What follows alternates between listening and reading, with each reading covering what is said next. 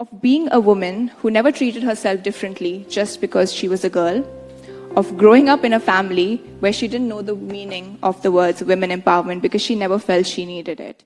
I think the first thing when I came to know that I'll be speaking over here is that I was actually cursing my stars because I know nothing about economics. I'm a science student, so I'll introduce myself.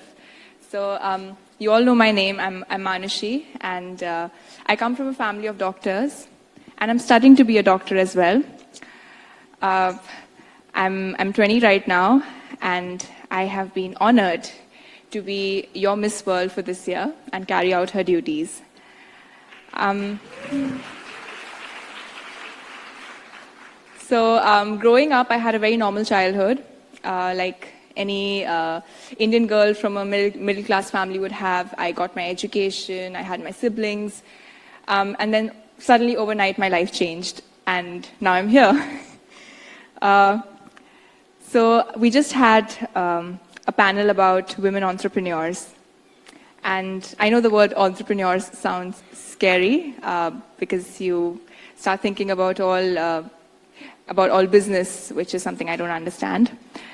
But I think being Miss World and being an entrepreneur is quite similar because you have similar goals.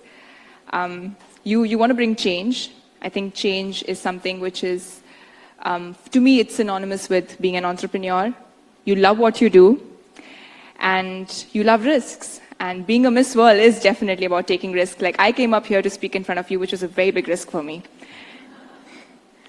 But I think most importantly, we don't let other people tell us how we're supposed to work or how things should be done. We take our own decisions. And I think all those entrepreneurs out there must congratulate themselves because it takes a lot of courage to do that.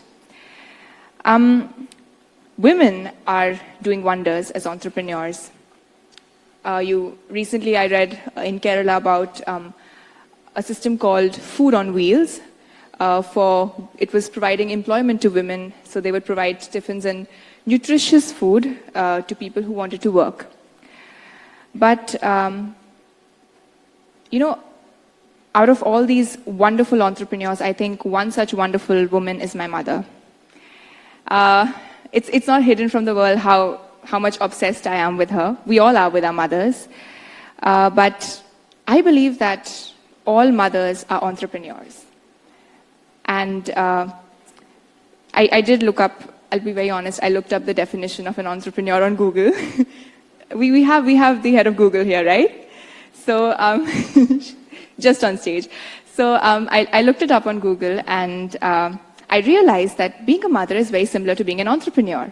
Because you set up a system, which is a family, and you invest, you take risks, and you actually have the most important job of rearing up the future of not your family or not of an individual, but of the entire world. And that is a very tough and a very risky job to do. So for me, all mothers are entrepreneurs. On the Miss World stage, in my top 5 round, I remember when I didn't know what was happening that day. It just felt like another rehearsal to me. And the moment I reached to top 10, that is when I saw my parents, I saw my family in the crowd, because I was trying to spot them the whole while. And they were coming down to give an interview. And at that moment, I knew it. I knew I was going to do something great tonight. And the moment I reached to top 5, I remember someone telling me that, it's all right what happens tonight. Don't be nervous, because you've come to top 5 and you've made history. You are the top 5 in Miss World 2017, which is a big, big, big thing, because coming from a girl who, being a girl who never really wore heels or who never knew how to even apply an eyeliner, it was a very big deal for me to be out there. But the moment I saw my parents and I saw how proud they were of me, I knew that even if I don't walk out with the crown, I knew I was going to be a winner tonight. And that's how my answer came at that moment. And believe me, had you asked me anything, even if you would have asked me who's the president of India, I would have said mom, because I was so emotional that time. But definitely mothers do deserve the high salaries. Because, like I just said, they are... I remember one thing from my economics book is that humans are the largest resource. And I mean, mothers are taking care of that resource of the largest capital any country can have, which is human capital. So going away from that, I think we all know, for me, my mother is a superwoman, and she's a working mom. She's a neurochemist, so very disciplined in life. But at the same time, she's the most compassionate, the kindest woman that I've ever known. She's not only my mom, she's my best friend. She is my role model. She's someone I've looked up to growing up. And she's my guardian angel, my Durga Ma, I call her. And I know that she lets me take decisions. She lets me make all kinds of mistakes. And when I come home, I know that even if I might not at that moment think that I won. For that moment, I might think it's a failure, but she's there for me when I come back home. And it's not easy when you have two worlds to balance, because I'm very proud to say that she has done amazing as a doctor. She's an amazing doctor. But at the same time, she's never made me feel like she didn't have the time for me, or she's always been there for me as a mother. And this is something that a lot of women out there, all the women here have been doing, who are mothers as well. And that is something that has always amazed me as a child. That, I mean, I don't know how you can balance two wonderful things so perfectly without even having a hint of worry on your face. Having said this, I think I feel that aren't women already the most powerful? They're entrepreneurs. They're creating the future of the country. So they're already the most powerful. And when it comes to women empowerment, I think they must realize that they have such a big responsibility, which they're doing kick-ass, like complete pros at it. So aren't they already empowered? Well, for me, women empowerment weren't actually two words which I knew a lot about, because I never felt that I needed to be empowered.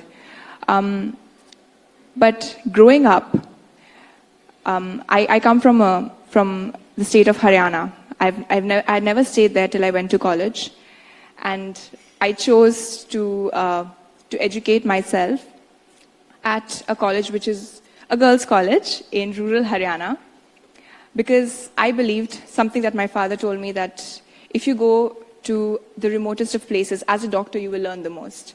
And I wanted to learn. But when I went to my college, it was completely different from what I had imagined. And that's when, as an 18-year-old, I had an idea to do something when it came to menstruation. Because at that point of time, all I understood was health. And I felt that, well, menstruation, if women are more comfortable about menstruation and we are able to take care of their hygiene, then definitely it won't boil down to diseases such as pelvic inflammatory diseases and your RTIs, and that could... RTI, reproductive tract infection, not the RTI you guys know. So that's how I started my project. And so in the local areas, they started calling it as Shakti when I would go. Because, Shakti, you all know that every woman is considered as a form of Shakti, and Shakti means power and to empower. And that's how, more than just a health project, it became an empowerment project for me. I showed the project to the Miss India team. They really liked it. It wasn't a project at that time, it was just an idea. I was doing awareness programs with the help of my parents. But after winning Miss India, you have something called as Beauty with a Purpose at Miss World. Beauty with a Purpose is the vision and mission of Miss World. That's what Miss World stands for. It gives young girls like me, not just me, but all 130 countries that represent at Miss World an opportunity to bring a change in their country or in their communities. And, well, Miss India wanted to work on my project. So I worked across 3 states in North India. more than 20 village communities, and we created women entrepreneurs, so entrepreneurs back in. So we encouraged women from the village to source sanitary pads from the Walmart. So I collaborated with Walmart India and a local manufacturer of sanitary pads. And so these women would purchase low-cost sanitary pads and sell them in their village, because more than the lack of awareness and the high cost of sanitary pads, which women felt, it was the taboo that was associated with it. And women would feel uncomfortable to buy sanitary pads from mostly a man who's a shopkeeper. So that was my short-term project. I remember being shortlisted as a semi-finalist for Beauty with a Purpose at Miss World, which is the biggest award when you go for a Miss World competition. And I was looking at my project. 3.5 months I traveled across those states. It wasn't easy to go to these places. I went to a village where children didn't even have clothes to wear. So I could imagine that if they can't afford proper clothes, how can they afford sanitary pads? I mean, that's the kind of mentality that they have over there. And as a 20-year-old, to see so much, it just makes you want to do so much more, because I'm still growing, I'm still learning, I'm still in that stage where I'm figuring out what I truly want to do in life. And that's when I found my purpose. And in the top 20, there were amazing projects. But when I saw my project come up, I had tears in my eyes because I couldn't believe that I had done it, of course with the help of a huge team. And I won Beauty with a Purpose. And I'm very proud to say that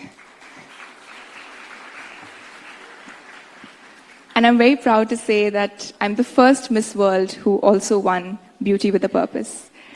After which, of course, not only my project, after winning Miss World, we were here in India. This year's Beauty with a Purpose tour started from my home country, from my project, where we traveled for 9 days. Not only me and the Miss World team, but we had continental winners. We had young girls. So they aren't politicians, they aren't powerful people, but they are just young girls, just like me. They're students, their daughters. One of them is still in school. And they all came down, and we all were traveling across India, trying to spread awareness, trying to create different systems. We met with people called as Akar Innovations. Most of you must be knowing about them. And we met these tribal communities at the Bhutan border. We traveled a lot, but we met up with politicians, the Honorable Vice President and our External Affairs Minister. They were kind enough to meet us and support us on our project. After which I traveled to different countries. I can go on and on about that, but these are young women who are doing this. They are young women who are bringing this change. And that in itself makes us feel so empowered. I think a lot of people ask me this question, that how did you prepare for Miss World? When did you start preparing for Miss World? And I have no answer to it. And when I think about it, I think it's 20 years. And I know I speak like a 30-year-old and I think like a 60-year-old, but I'm 20 years old. Believe me on that. And I think it's 20 years of being a woman who never treated herself differently just because she was a girl, of growing up in a family where she didn't know the meaning of the words women empowerment because she never felt she needed it. And I think I was fortunate.